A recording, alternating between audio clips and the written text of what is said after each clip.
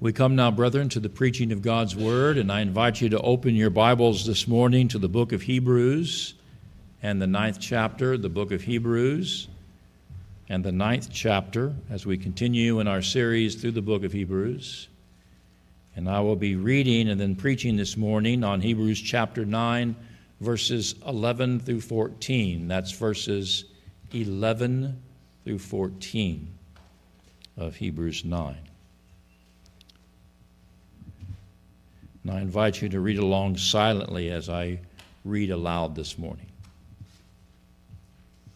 Here the writer states, "But when Christ appeared as a high priest of the good things that have come, then through the greater and more perfect tent, not made with hands, that is not of this creation, he entered once for all into the holy places, not by means of the blood of goats and calves, but by means of his own blood, thus securing an eternal redemption. For if the blood of goats and bulls and the sprinkling of defiled persons with the ashes of a heifer sanctify for the purification of the flesh, how much more will the blood of Christ, who through the eternal Spirit offered himself without blemish to God, purify our conscience from dead works to serve the living God." Let's pray. Our God and Father, we thank you for your mercy and grace. Thank you for bringing us here in your kind providence to hear your word proclaimed. And we would ask now for the work and ministry of the powerful Holy Spirit, that he would be our guide and teacher today, that he would reveal to us the meaning of these passages and help us to apply them to our own lives in such a way that you are glorified and Jesus Christ is honored in our midst. For we ask these things this morning in Jesus' blessed name. Amen. Brethren, as we saw last Sunday, even the Old Covenant, with all of its weaknesses and limitations, had a provision for worship and for ministry, where it was not left up to the priests to decide how they were to address their own sins and the sins of the people. But rather God himself gave very clear instructions on how worship was to be ordered and who was to represent the people before God. For as we noted when we considered verses 1 through 10 of this 9th chapter, God instructed his people under the Old Covenant to construct an earthly tent or a tabernacle, which was to serve not only as God's sanctuary among them, but as an object to remind them of God's holiness and their continual need for mercy. For as you'll remember, the design of this earthly tent with its two sections, the holy place and the most holy place, were intended to remind God's people that they were not holy, and that it was only by God's mercy that anyone was able to approach God at all. In fact, so much of this earthly tent or tabernacle was designed to deny the people access to God and to teach them their need to seek God's mercy in God's appointed way.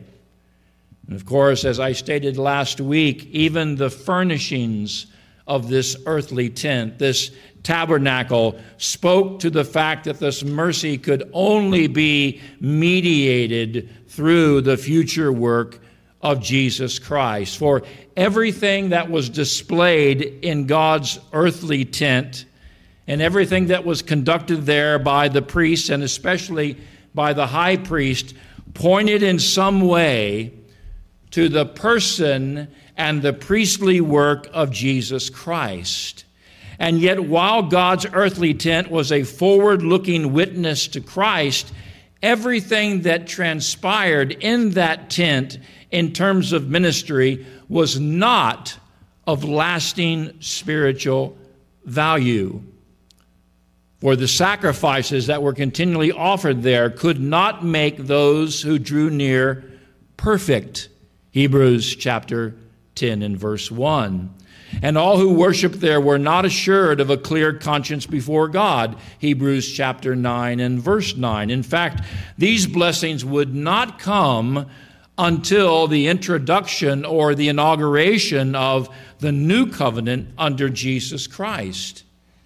And so while worship and ministry within God's earthly tent served the specific purpose that God had intended for it, it was still inadequate. It was still insufficient when compared to what would come with Jesus Christ under the sufficiency and the glory of the new covenant.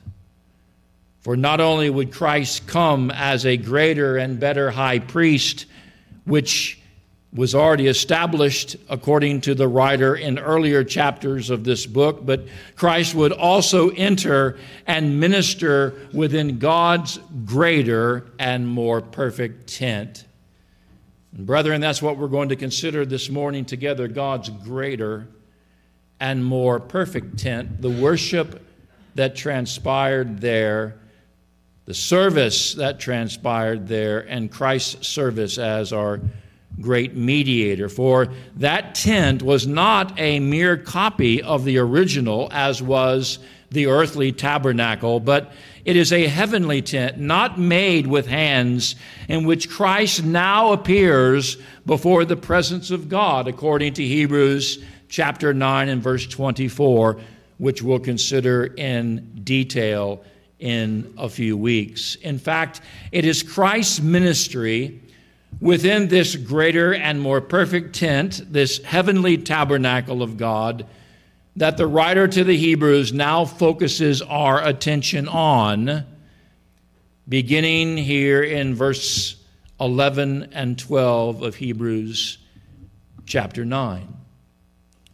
For in speaking of the superior high priestly ministry of our Lord Jesus Christ over that of the earthly old covenant high priest, the writer says the following. Notice here beginning in verse 11.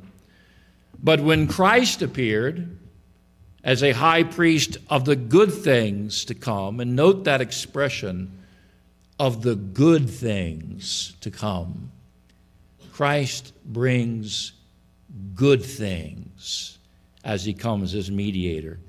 Then through the greater and more perfect tent, not made with hands, that is not of this creation, he entered once for all into the holy places, not by means of the blood of goats and bulls, or by means of the old covenant sacrificial system, but by means of his own blood, thus securing an eternal redemption.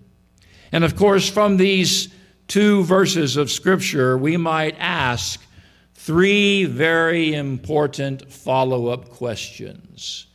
Three questions come to mind after reading these two verses. Number one, when did Christ enter into this greater and more perfect tent?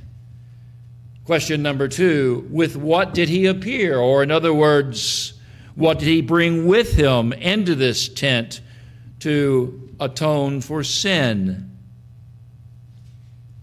to reconcile God and men? And then thirdly, for what purpose did he perform his work and his ministry?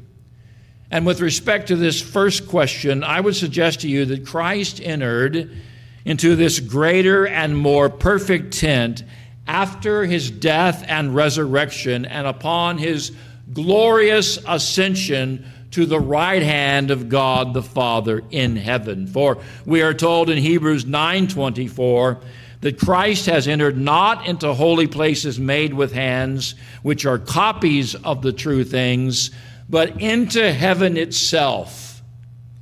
Into heaven itself, now to appear in the very presence of God on our behalf. And I know we haven't reached verse 24 yet, but we need to understand where the writer is going. Christ has entered into heaven, where this greater and more perfect tent is.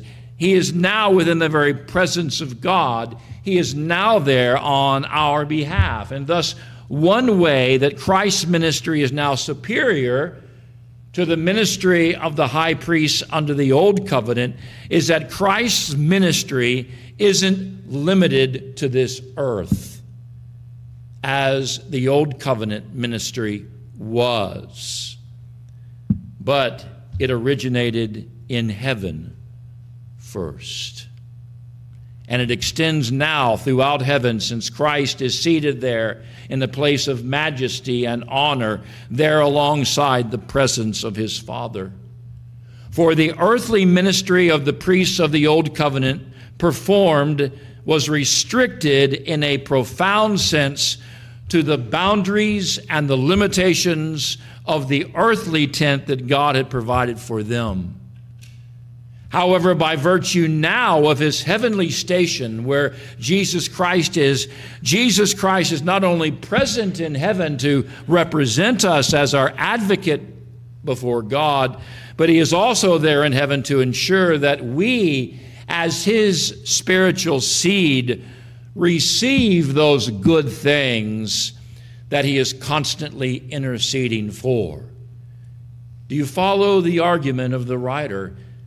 Christ not only came to bring good things, but Christ is now in heaven himself to dispense, to distribute, to hand out, as it were, those good things which he has brought.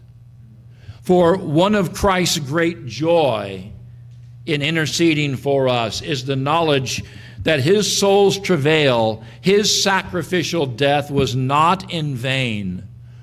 One thing that brings our Savior great joy now in heaven is knowing that those who were given to him by God the Father shall be Christ's eternal reward. We are the reward that Jesus Christ received for his soul's travail. We are the gift from God the Father to Jesus Christ for his obedience. Imagine that. It's difficult to fathom that we could be that, and yet that's what we are. And he delights in interceding for us. He delights in dispensing and distributing to us all the good things he came to provide. He has great joy in giving us what he has purchased. The prophet Isaiah declared in Isaiah 53 in verses 10 and 11 these words, "When his soul makes an offering for guilt, he shall see his offspring. He shall prolong his days, and the will of the Lord will prosper in his hands. Out of the anguish of his soul he shall see and be satisfied." What amazing language. Out of the anguish of our Lord's soul, he sees what? He sees his promised seed. He sees his reward given to him by the Father in the form of you and I. And as he sees us, he is satisfied. Satisfied. For the saving work that Christ performed in that greater and more perfect tent exceeded any earthbound offering done under the old covenant. Therefore, brethren, as we consider and contemplate where Jesus as our great high priest has ascended to, or where Jesus is now seated and ministering, let us not envision Christ within a tent right now that is sewn together by human hands. Let's not bring him down by thinking in such ways. Nor should we envision him as our ascended Lord, now occupying an earthly place that was created for him, like an earthly tabernacle or a temple of old, but rather Jesus Christ is now abiding in the very presence of the Father, in a greater and more perfect tent, a place where there are no copies, but only what is real and what is spiritual and eternal. In fact, if we think about this passage very carefully, all that you and I experience in this life is only temporary. This is not the ultimate reality. The ultimate reality is in heaven. The ultimate reality is where Jesus Christ now abides. That is what is real and spiritual and eternal. And that is where Jesus, as our high priest, not only dwells, but continues to minister to us today. He is still ministering to us today. He is distributing grace for his people. Then secondly, with regard to this second question, with what did he appear? Let us notice that the writer assures us here in verse 12 that Christ has entered once and for all. And again, these words emphasize what Christ did as he entered, and that this work was lasting and permanent. He entered into the holy places not by means of the blood of goats, not by means of the blood of calves, but by means of his own blood. And why it is significant here that Christ enters into this greater and more perfect tent, bringing blood that is not from goats and calves, is significant for two reasons. First, it's significant because it reveals that Christ, as our high priest, has brought us something different than what the priests under the old covenant brought, because his priestly offering was profoundly different and superior.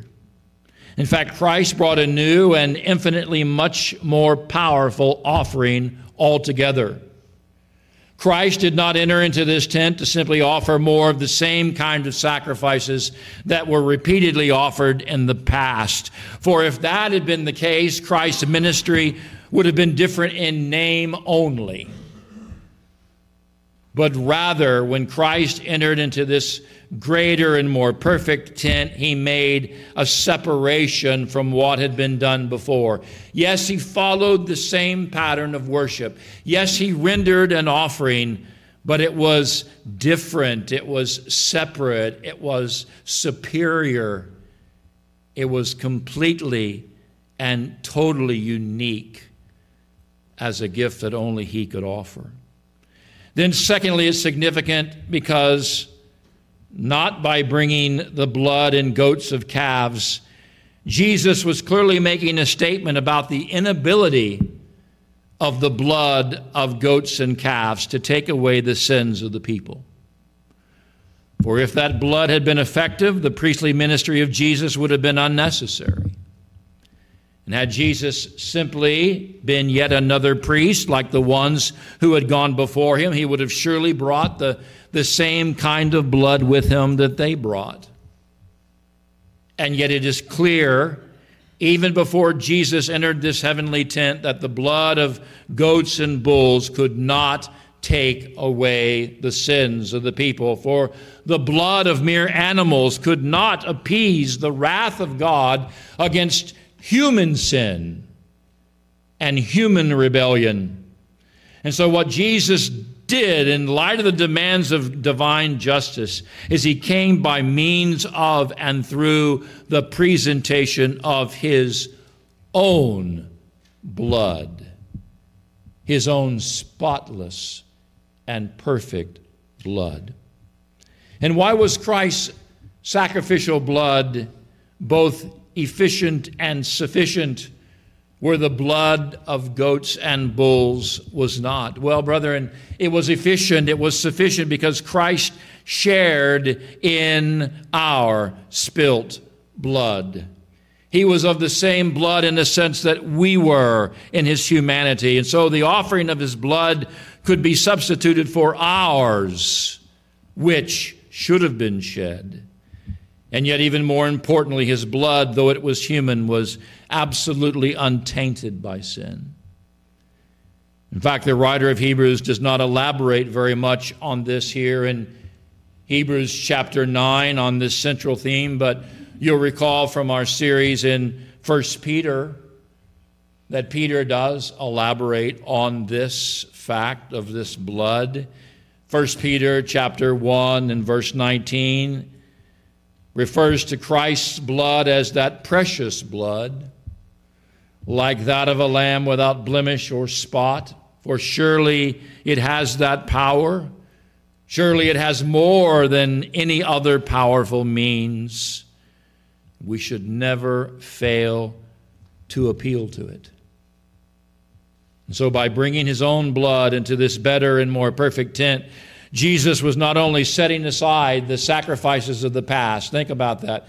Not only was he breaking stride with what was done before, not only was he using a different type and means of sacrifice, but he was offering that which could most surely provide forgiveness, that which would most surely fulfill the requirements of divine justice. And of course, these observations about the blood of Christ lead us to the third question that I posed earlier, and that is, for what purpose did Jesus perform his work and ministry? And notice that we find the answer to this important question here at the end of verse 12. For we are told here that Christ, in entering into this tent, did all these things, thus securing something.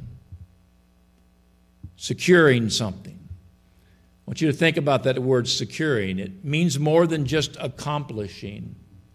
It means grasping something, laying hold of something, securing something with absolute certainty. What he grasped, what he secured, what he held on for us with absolute certainty was our eternal redemption. And once again, we see here the contrast that exists between the work of the high priest under the old covenant and the work of Christ in establishing the new. For the work of the Levitical priest was only temporary. It pointed to a redemption that was hoped for, but not yet a settled reality.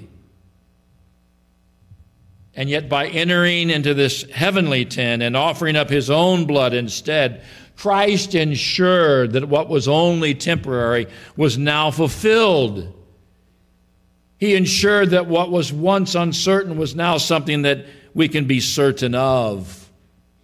For all who are the beneficiaries of Christ's priestly work are now assured of a redemption that is secure and eternal, a redemption that rests on the perfection of what Jesus Christ has done. Oh, brethren, how comforting these words are. Our redemption is not resting upon what we do, but it rests upon the perfection of what Jesus Christ has already done. And therefore, from the perspective of Christ's heavenly ministry, his ministry in God's better and more perfect tent, we have a high priest who has done all things well, exceedingly well, perfectly. We can delight in the ministry that he continues to do because he continues to minister to us based upon this work that we've been contemplating. And yet, what are the practical effects of these truths upon our lives today? We understand the theological significance of what Jesus did. We understand the theological differences between the old covenant sacrifices and Christ's once-for-all new covenant sacrifice, if I can call it that. What are the blessings that you and I enjoy in far greater measure today because of Christ's offering of his own blood? What did his blood purchase for us? Well, let us notice here in verses 13 and 14 the final contrast in our text. This whole passage, this whole section is full of contrasts. Contrasts are a good way of teaching. This final contrast is a contrast between what the offerings of the old covenant provided for the people then and what Christ's offering provides for us now. For the writer to the Hebrews asked the question here in verses 13 and 14 of this chapter, for if the blood of goats and bulls and the sprinkling of defiled persons with the ashes of a heifer sanctify for the purification of the flesh, how much more will the blood of Christ, who through the eternal Spirit offered himself without blemish to God, purify our conscience from dead works to serve the living God. For once again, the writer is pointing our attention to a powerful contrast between what was and what now is much more. What exactly is being presented here in our text as a practical benefit of the new covenant over against the old covenant? Well, the writer begins by reminding us here in verse 13, notice this, that the ceremonies of the old covenant and what God required of the people in preparation of those ceremonies had provided a process or a means of purification for the flesh. Notice those words, for the flesh. In other words, the Old Testament system, the Old Covenant system, provided a means to deal with the external sin, the tainting of the lives of the people because of the wickedness and sinfulness of the flesh. For through the constant shedding of the blood of goats and bulls, through the purifying of defiled persons, through the ashes of a heifer, God's people were constantly being forced to separate themselves externally from the presence of unholiness and open sin. And this was a good thing, generally speaking. For an outward, external holiness is far better than no form of holiness or sanctification at all. Far better. But was it entirely sufficient? Did it really remove the root of the problem? Whatever outward or external holiness that existed under the old covenant and its sacrificial practices could not by any means compare with the genuine, authentic, inward spirituality that has been created in every believer today through the blood of Christ and the work of the eternal Spirit, which are both mentioned here by the writer in verse 14. For when the benefits of Christ's blood and the power of the eternal Spirit are applied to the believer today in a way that never could have been applied to people under the old covenant, there are spiritual fruits, there are spiritual effects that are produced within our lives that are obvious and transformative and undeniable. Absolutely undeniable. What are these fruits? Well, notice that the writer mentions here first in verse 14 that one of these great spiritual benefits is a purified or a cleared conscience, purified from dead works. For when you and I believe that Christ's great high priestly work has been accomplished for our redemption, and we are no longer trusting in our works to justify us, there is a spiritual transformation that transpires within us that not only purifies our minds, but clears our troubled and guilt-ridden consciences. For when the Spirit of God is at work in us, we are freed from that haunting guilt that kept us enslaved and tormented for so long. For by believing in the efficiency and sufficiency of Christ's sacrifice for our sin, our restless minds and our consciences are at peace, and we have true spiritual peace at long last. And I ask all of us this morning, is this something that we now possess? Is this something that you now possess? A purified conscience. A purified conscience. A conscience that is no longer resting on, no longer appealing to dead works in a vain effort to please or to appease God. For our own works are incapable of producing spiritual life within us. No, only the Holy Spirit can produce true spiritual life in us. Nor is God in any sense impressed with our works outside of Christ. And so if we are thinking this morning that we can drive away our doubts, if we're thinking this morning that we can remove that guilt that so often affects us and afflicts us apart from trusting in Christ, we are dreadfully mistaken. We are dreadfully mistaken. God will not give us a peaceful and settled conscience until we come to Christ, until we rest solely and entirely in Him. Do you have a troubled conscience this morning? Is your conscience condemning you? Is your conscience seeming to convince you of your sinfulness and of the fact that you stand condemned before a holy God and possessing no hope outside of Jesus Christ?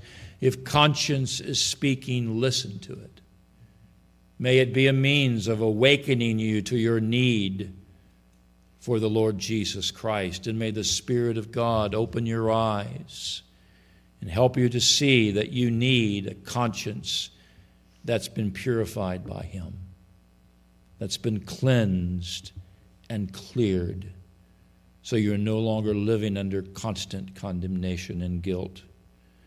Then lastly, the writer mentions here at the end of verse 14 another spiritual fruit made possible by the blood of Christ and by the work of the eternal Spirit, and that is the will or the desire to serve the living God. Notice that. Not only a purified conscience, but the will and the desire to serve the living God.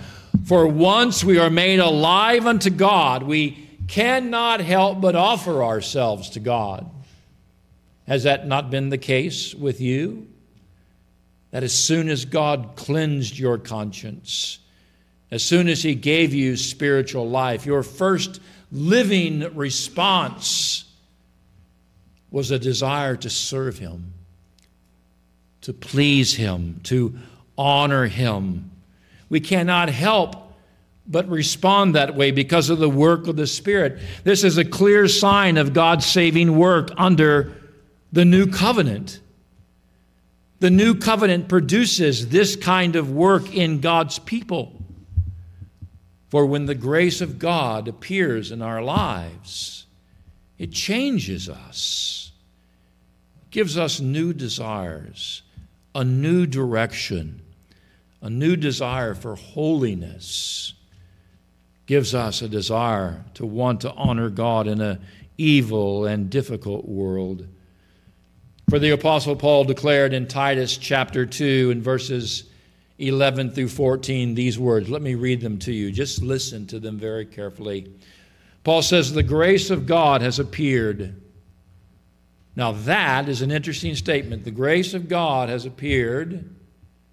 That is a clear marker, sign of the new covenant in force. The grace of God has appeared. That's a distinctive sign of the new covenant and its force. Bringing salvation to all people, not just the Jews, to all people, training us to renounce ungodliness and worldly passions and live self-controlled, upright, and godly lives in the present age. What transformation the new covenant brings to God's people. Not only living holy lives, but waiting for our blessed hope. What is that? The appearing of the glory of our great God and Savior Jesus Christ, who gave Himself for us to redeem us. Notice how it's related to our redemption. To redeem us from all lawlessness and to purify for Himself. There's that word purity again. To purify for Himself a people for His own possession, a people who are zealous for good works. Where does the zeal come from?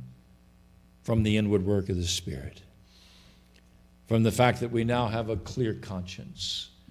We have new affections for God. We have new desires to serve Him. We have new power dwelling within us through the Holy Spirit. Now we have, along with that, new zeal, excitement, motivation to serve the living God. For if we truly belong to Christ, we will produce good works. Notice that. Good works will follow. Note the contrast again. Purify our conscience from what kind of works? From dead works, lifeless works, inadequate works. Now, through the work of the Spirit, He produces within us good works, not dead works, good works to the glory of God through the Spirit. This is the second practical benefit of God's working in us. Brethren, let me just say this on the authority of God's Word today. If you don't have what we've just described in terms of these new desires and these new inclinations to serve God as a result of coming to Jesus Christ, then you need to ask yourself why. Because these are benefits to us from Christ's work, and they're also clear signs that we've experienced the grace of God under the new covenant. Therefore, beloved, in conclusion, let us recognize this morning that what you and I enjoy in terms of a clear conscience and a desire to serve God are the results of Christ's ministry in God's greater and more perfect tent. Why do we have these things? Why do we enjoy these benefits? Why can we rejoice in them today? Because of what Christ did in entering into that greater and more perfect tent. What He accomplished there for us. Had Christ not ministered for us in the way that He has, and in the way that He still does, we would not know these spiritual blessings at all. And yet now we do. Now we possess them. Now they are ours. Now they are evident. Now they are at work. Now I trust God is using them in our witness. So let us be sincerely grateful for what Christ has done in God's greater and more perfect tent in heaven. Oh, what great work He has accomplished for us. May our appreciation be demonstrated in the ways that we worship and in the ways that we serve our great Redeemer. To God be all the glory for great things He has not only done, past tense, but great things He continues to do. Let's pray. Our God and Father, we thank You for Your word today. We thank You for the help of Your Spirit this morning. We pray now that You would take what has been communicated today through this preacher's babbling and conversation and preaching and apply it through Your Holy Spirit to our hearts, that Jesus Christ might be glorified, that Your work in us might continue on, that souls might hear the Word of God and be brought to spiritual life today. And so that we as a church may grow in grace and in our understanding of what God would have us to be. For we ask these things in Jesus' blessed name. Amen.